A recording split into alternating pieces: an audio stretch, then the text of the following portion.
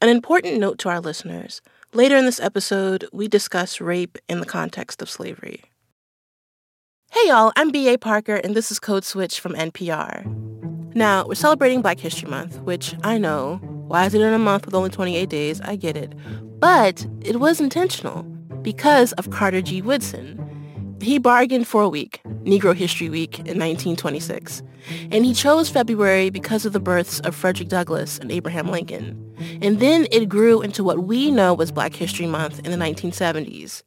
I naively didn't know Carter G. Woodson was such a big deal until I went to college at an HBCU, go Morgan State, where there was literally a building named after him. And that's where you can dive into his legacy as a scholar and an educator. Education for Carter G. Woodson was paramount. He was the second Black person to get a doctorate from Harvard. He taught at Howard. He helped pioneer the idea that there was such a thing as Black history and that it should be taught. And today, we've got a story about the literal legacy of Carter G. Woodson. Now, I want to welcome someone to the Code Switch mic with me. She's a correspondent on NPR's Race and Identity Desk and an awesome new friend to the show, Sandhya Dirks. Hi, Sandhya. Hi, Parker. So I want to introduce you to the literal legacy of Carter G. Woodson. I do more or less remember, learning about Carter G. Woodson. Because my mom made a big deal about it, when she told me. She was like, you are the descendant of a very famous, historical figure. You have to remember this and tell all your friends and brag about it. Brett Woodson Bailey is Carter G. Woodson's great-great-grandnephew. I started to understand the importance of Carter G. Woodson more as I grew up. Not so much, his relation to me. Because at the end of the day, I'm still...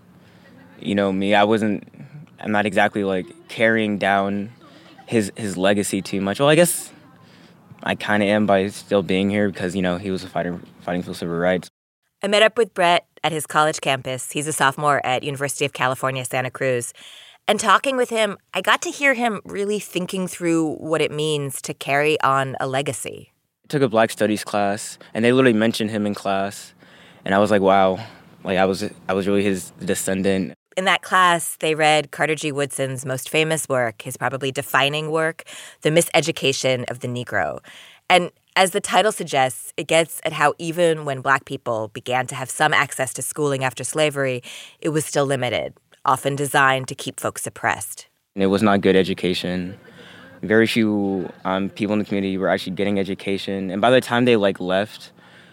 high school, or if they made it to college, which was very rare, they usually came out with, a pretty pessimistic mindset. Because they're always being told that, the white way, I guess, is the right way. A lot has changed in the century since then. When Carter G. Woodson was 20, he was only just getting to begin high school. That's the age Brett is now, and he's in college, learning about his ancestor. But some things haven't changed. Carter G. Woodson wrote that Black people were overlooked, ignored, and even suppressed by the writers of history textbooks and the teachers who used them. Sound familiar? I mean, that definitely sounds familiar. If you look at what is happening in Florida with the AP African American Studies course being rejected. And there are multiple states where teachers are banned from talking about so-called divisive topics, a.k.a. you aren't allowed to talk about systemic racism. Schools banning books about Black experiences. The Bluest Eye, How to Be an Anti-Racist. The things Carter G. Woodson was writing about, it's still happening, injuring people today. Because the past isn't past. I asked Brett about that. It's a question that's big, philosophical, maybe impossible to answer. What does it mean to heal the past?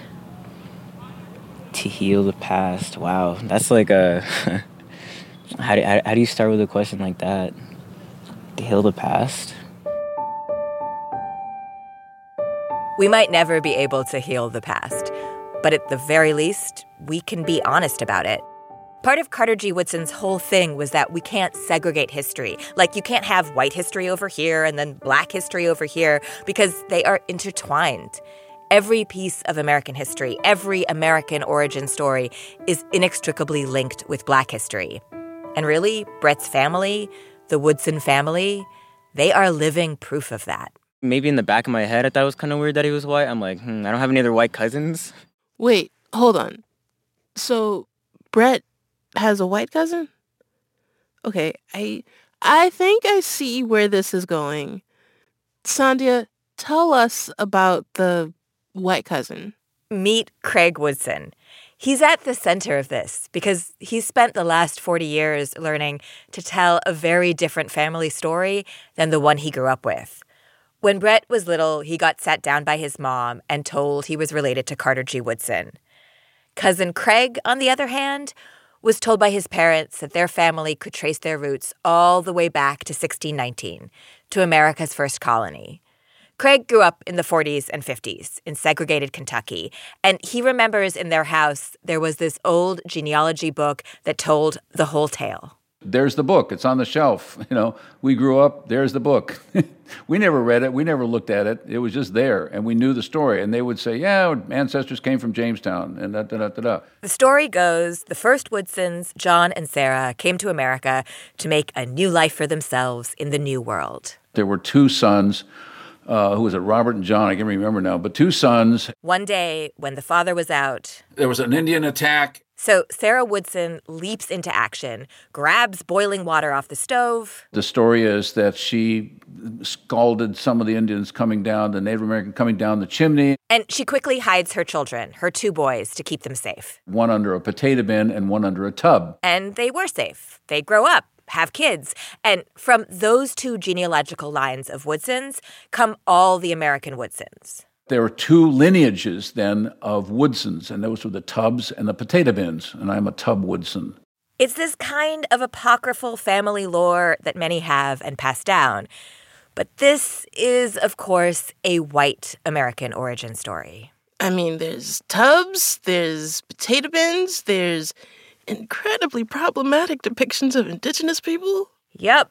And in the way white American origin stories tend to be, erasing anything but the heroic white point of view, casting Native people as violent savages, conveniently forgetting the colonization and violence that began the American experiment, ignoring that the New World was not new.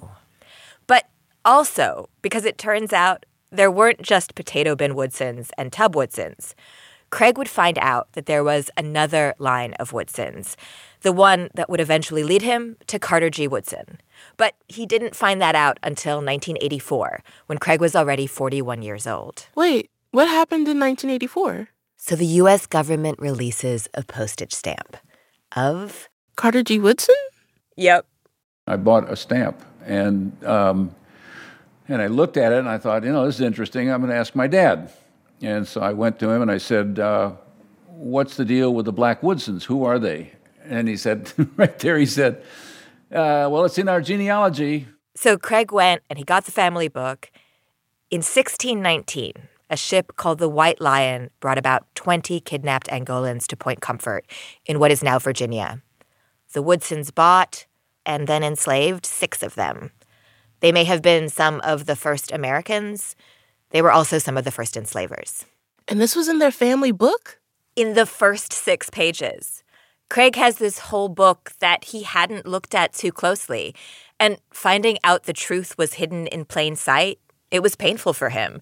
He was angry at his ancestors, at his family, at his father. I was devastated. I could not believe this piece of our family story that had never been passed on. And I'm not sure, but I don't know if I harassed him, but I said, why didn't you ever tell us that? And he said, well, you never asked.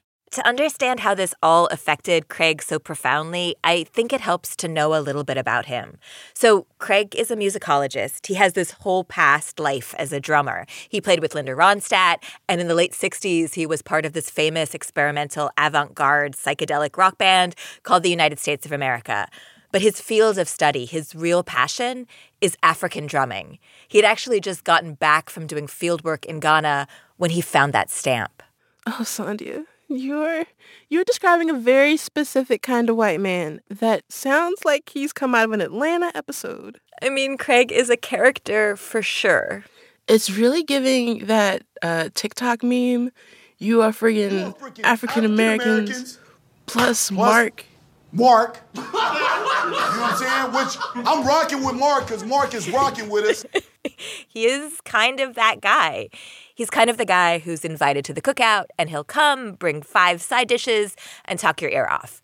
So when Craig found out about his family's real past, it hit him hard. A lot of his friends and colleagues were Black. His first impulse was to hide the truth, just like his family had for so many years. I didn't want to be the person where everybody turns around and say, "Oh, really?" kind of thing. Like, is that who you really are? Is that who your family really is? You're one of them kind of thing. And I just didn't want to be associated with slavery. I didn't want to have that name a part of me. And there was no way I could get around it. And I didn't want to face that. And that's what ultimately brought me to say, I've got to face it. After months, he finally worked up the courage to tell this horrible part of his family story. Not just horrible, like the most horrible thing that you could ever tell someone in the Black community, that your family not only were slave owners, but huge slave owners and the first slave owners, the first enslavers in this country. Okay, I've got to say, it seems like he's giving himself a little too much credit. It's new information for Craig, sure, but if I'm looking at Craig, like, I already know. Maybe that's why when he finally told one of his closest friends, a Black woman, also a musicologist, named Betty Cox, she was really not surprised. And I said, "Betty, I got to tell you something." I'm getting emotional just thinking about it. Phew.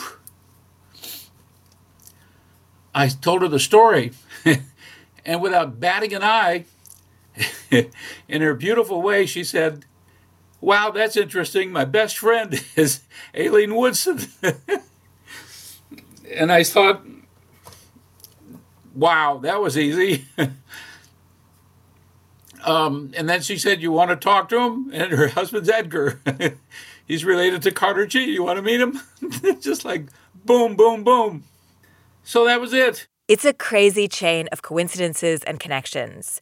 Craig's good friend was Betty. Betty's best friend was Aileen Woodson, who was married to Edgar Woodson, who was the grandnephew of Carter G. Woodson. Within 15 minutes or so of me telling her, I'm standing there talking to Edgar.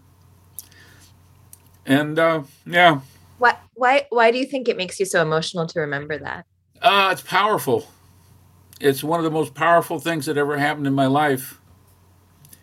When you realize something is so easy, once you confront it. They sat, they had tea, they talked for hours, and it led to this long-term friendship. At a certain point, Craig became Cousin Craig, not just to Aileen and Edgar, who have now both passed, but to their daughter Adele Woodson Bailey. And then, when he was born, to Brett, who is Adele's kid, Aileen and Edgar's grandchild. I talked to Adele on the phone, and she told me the bond that grew between their family, it wasn't some overnight magic fairy dust kind of thing. At first, she was skeptical. Here's this white guy coming in, talking about this deep historical connection. And Adele is like, you can't just show up and say we're cousins. That sounds fairly reasonable, but what changed? I think what changed was time and effort. Craig kept showing up. The family introduced him to more cousins. They started going to funerals and weddings. Now, for Adele and Brett, Craig is real family, like blood. Calling him. He's pretty good at picking up, so let's see. He's Cousin Craig. He's a pretty busy guy, too. Hey, Brett. Oh, dang, right there. Hey, I'm with, I'm doing the interview right now. Cool. With Craig was there for Brett when he got childhood cancer. He watched Brett grow up. He taught Brett how to drive. And they still talk all the time. Okay, Brett, take care, man. We'll talk. All right, whenever. yeah, talk to you later. All right. Be bye. well. Take care. Bye. Bye-bye. By the time Brett was born, Craig had already been part of the family for almost 2 decades. They had already become this blended family. Somewhere along the way, before Brett was born, Craig got to a point where he wanted to do something more than just show up. A grand gesture to try and own what his family had done. I apologize on behalf of my ancestors. I'm not going to pretend that it wasn't awkward. Craig is easier for him to get over it, more so than for us who we live it. That's coming up.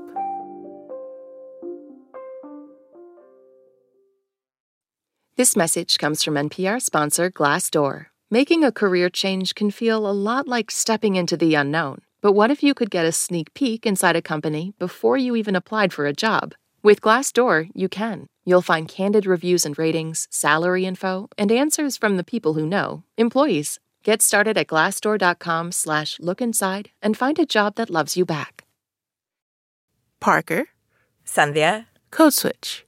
Now, Sandhya, when we left off, Craig Woodson, a white descendant of enslavers, became close family with the Black Woodsons, the descendants of the people his family enslaved, starting with Edgar and Aileen Woodson. So after a decade of becoming this family, Craig had this idea. I got to the point and I said, I would really like to make an apology on behalf of my ancestors to, your family. Craig had independently apologized to Edgar and Aileen and other cousins, but he felt like something more was needed. I felt so horrible that this has been a part of my upbringing and I never knew it. But I wanted to make it a more public, family-wide, with all my relatives around and everybody around so that we all acknowledged it. He wanted to do something ceremonial. He wanted to take responsibility for the sins of his forefathers. Sandhya, I don't know about this. It sounds okay in theory, but it makes me itchy. It definitely feels like it has the potential to be capital P problematic. I think it's important to note that Craig approached Edgar about this, and he and Edgar really planned it out together. And the Black Woodsons were really receptive to the idea. Some of the white Woodsons, on the other hand, here's Craig's sister-in-law, Joan Woodson. I remember a great deal of awkwardness. I don't think we, our family said this, but we maybe thought it or felt it. Okay, are we going to be going there and then everybody's going to be yelling and screaming us as white people? And they said, we don't know whether we want to do that. And Craig said, I don't think it's going to be like that. I said, it's not going to happen. And they didn't quite believe me, but they showed up. Everybody showed up. So where did they show up? How did this play out? This all happened on an October day in Los Angeles. They were at Edgar and Aileen's church after Sunday service, everyone dressed in their church best. There's actually video of the ceremony. People came up to the pulpit and said the things they wanted to say. White Woodsons got up and spoke. Black Woodsons got up and spoke. Some folks brought gifts to exchange. Craig's sister brought a clock made of light and dark wood, intricately fit together. And she said, it's about time. It's a little cheesy, but I could pick up what they're throwing down. I hear you. It's cheesy, but also kind of sincere. Here's Craig. I am now going to say again to Edgar that I apologize on behalf of my ancestors for the Holocaust that is caused to your family and your ancestors. And I ask for your forgiveness. Craig steps down off the dais, and he walks down the aisle towards Edgar, who rises to meet him. And then they hug. I want you to have a chance to hear Edgar, too, because he's not with us anymore. I couldn't talk to him for the story, but he's also at the center of it. I believe those things that have happened in the past, we must recognize them and not put them aside, but we must recognize that they have influenced us and that if there's going to be a change in our behavior, we have to know why we are changing, why we should change. Oh, Edgar, it's nice to hear his voice. It really is. I mean, everyone I talked to told me about Edgar and how he was a man of few words, but when he spoke, everybody listened. Edgar's daughter, Adele. Adele is Brett's mom, but Brett wasn't born yet when this all happened, just to keep it clear. Anyways, Adele also spoke. And she was pretty honest that she didn't have high hopes for the whole thing. Actually, I thought this was going to be kind of, we'll meet the White Woodsons, we'll shake hands. I was really thinking it was going to be a fairly superficial kind of meeting to get right down to it. And your apology was so heartfelt and so moving that, it lifted a little of my cynicism and skepticism. Adele told me she was surprised by how meaningful it all was. But that doesn't mean it wasn't a little strange. Craig's niece, Amy Woodson Bolton, she was in her 20s when the ceremony took place. I'm not going to pretend that it wasn't awkward. She says it was kind of weird, especially for the younger folks. I bet. Those of us, black and white, who were in our 20s, kind of got together and were like, this is weird. There was a kind of I think there was a kind of collective, this is kind of awkward and strange.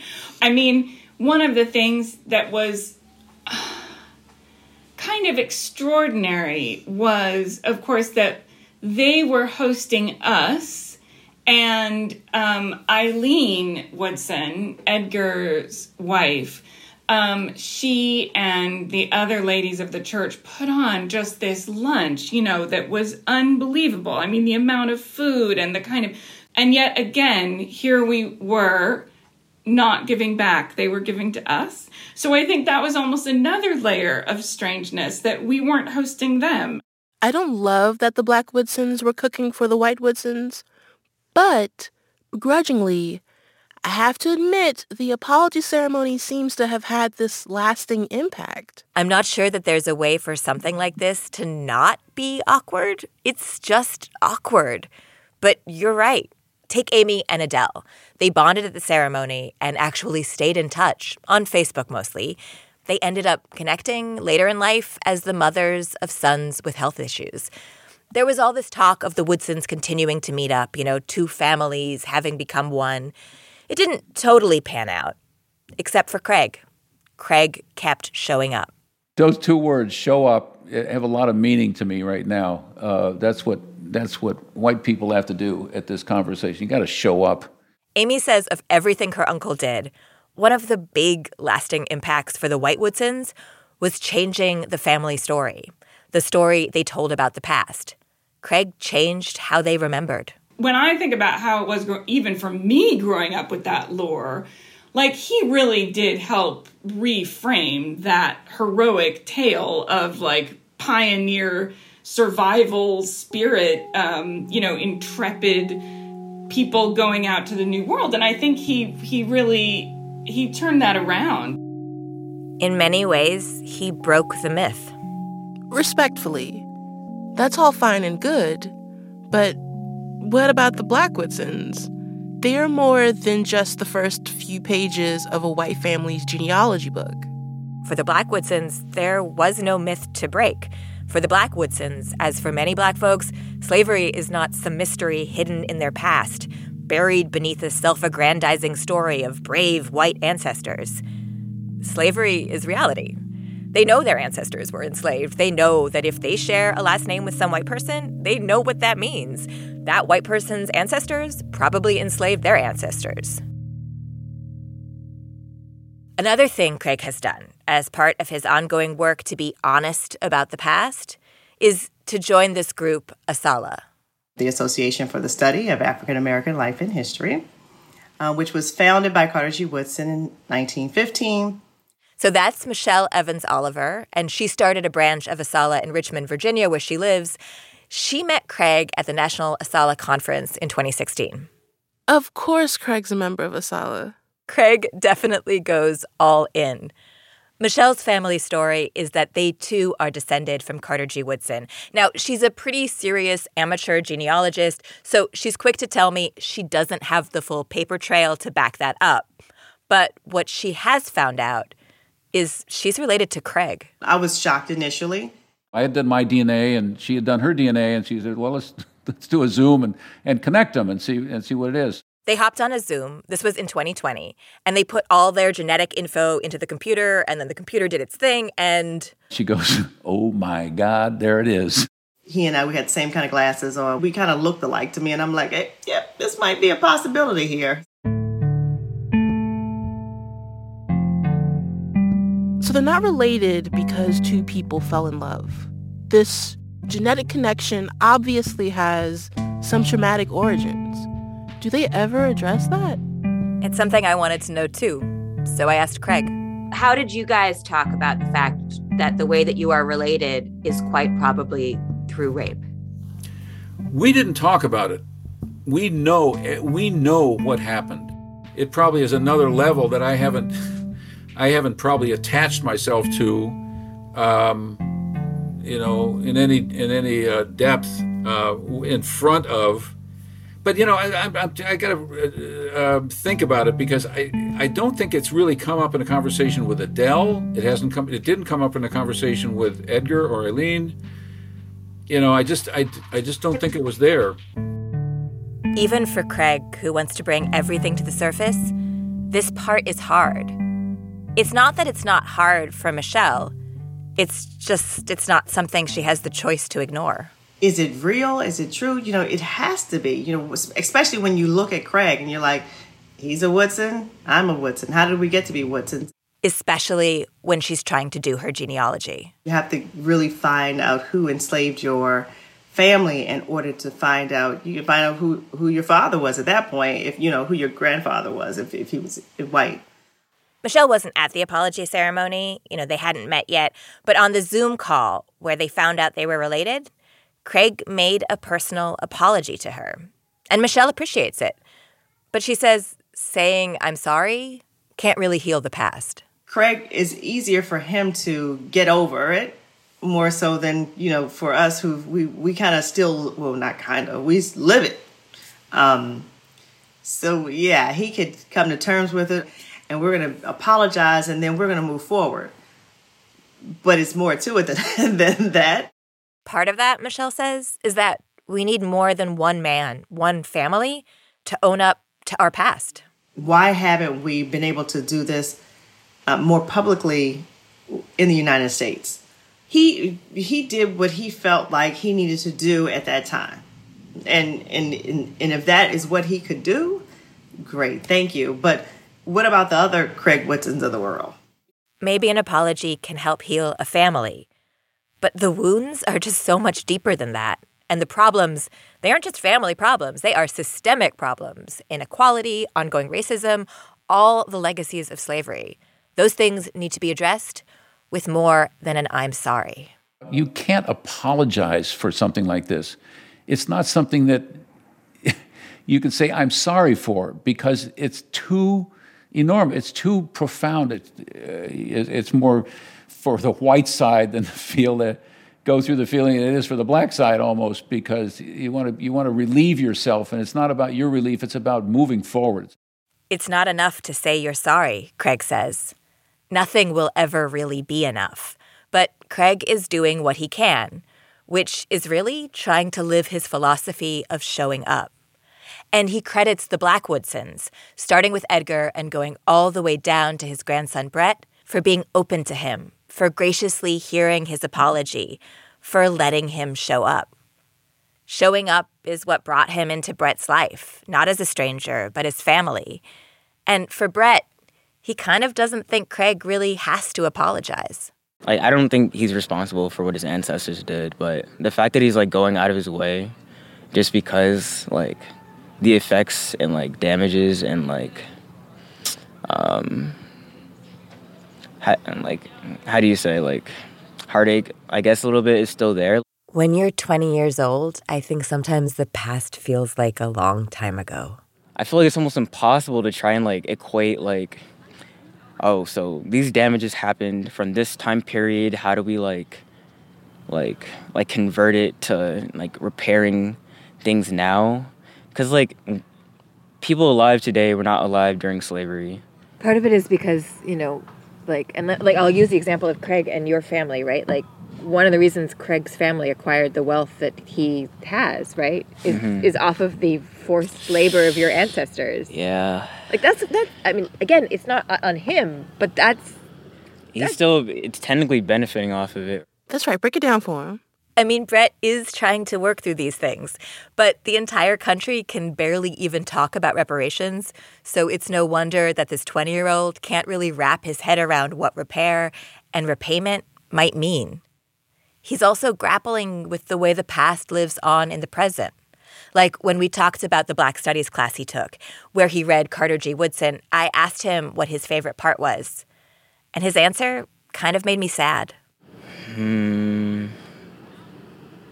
Probably getting to talk with other Black people, to be honest, because we're kind of scarce on this campus.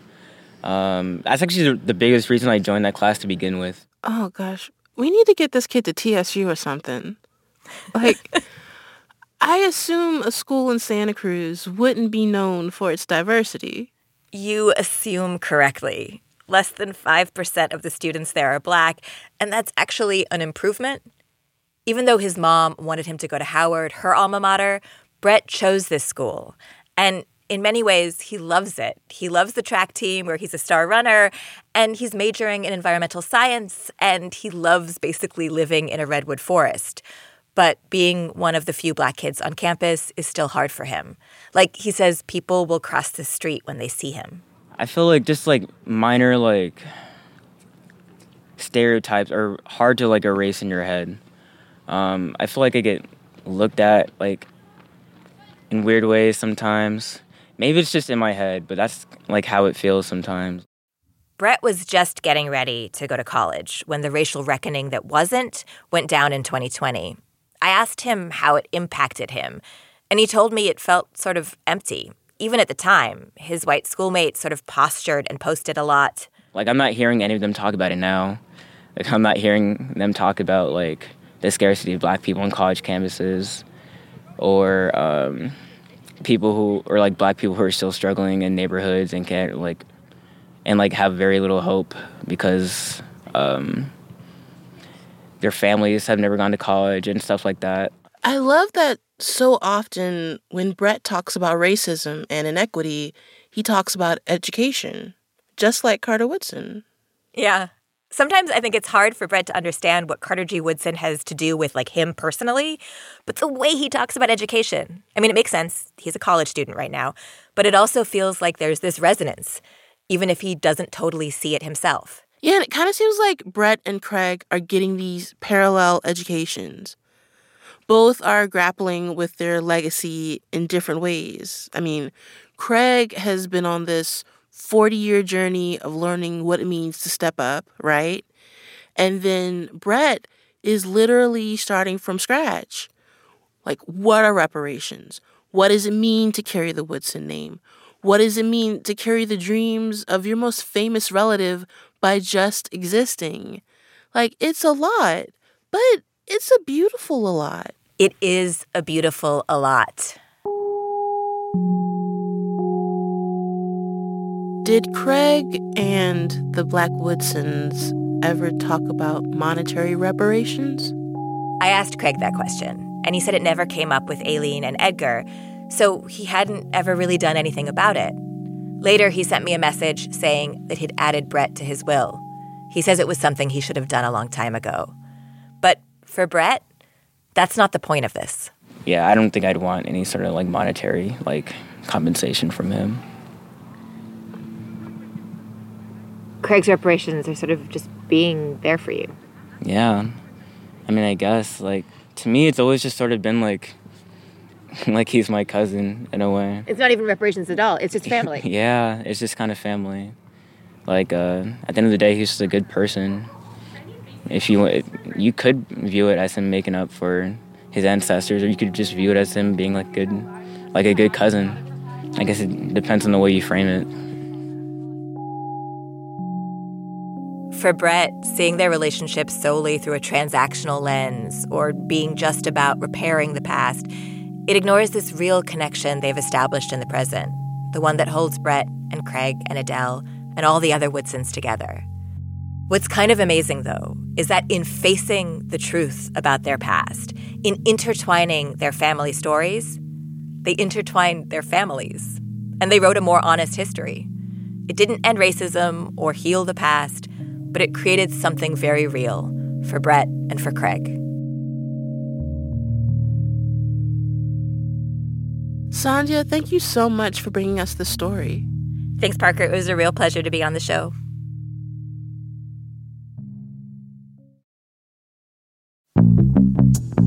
And that's our show. I just wanted to give a quick shout out to our Code Switch Plus listeners. We appreciate you and thank you for being a subscriber. Subscribing to Code Switch Plus means getting to listen to all of our episodes without any sponsor breaks. And it also helps support our show. So if you love our work, please please consider signing up at plus.npr.org/codeswitch. You can follow us on Instagram at NPR Codeswitch. I'm at Aparcus Farce. This episode was produced by Kumari Devarajan with help from James Sneed. It was edited by Dahlia Mortada and fact-checked by our intern, Olivia Chakoti. Shout out to the rest of the Code Switch fam: Christina Kala, Jess Kung, Deepa Modasham, Courtney Stein, Verlin Williams, Karen Grigsby Bates, Lori Lizarraga, Gene Demby, Steve Drummond, and Ellie Johnson. I'm B.A. Parker. Hydrate.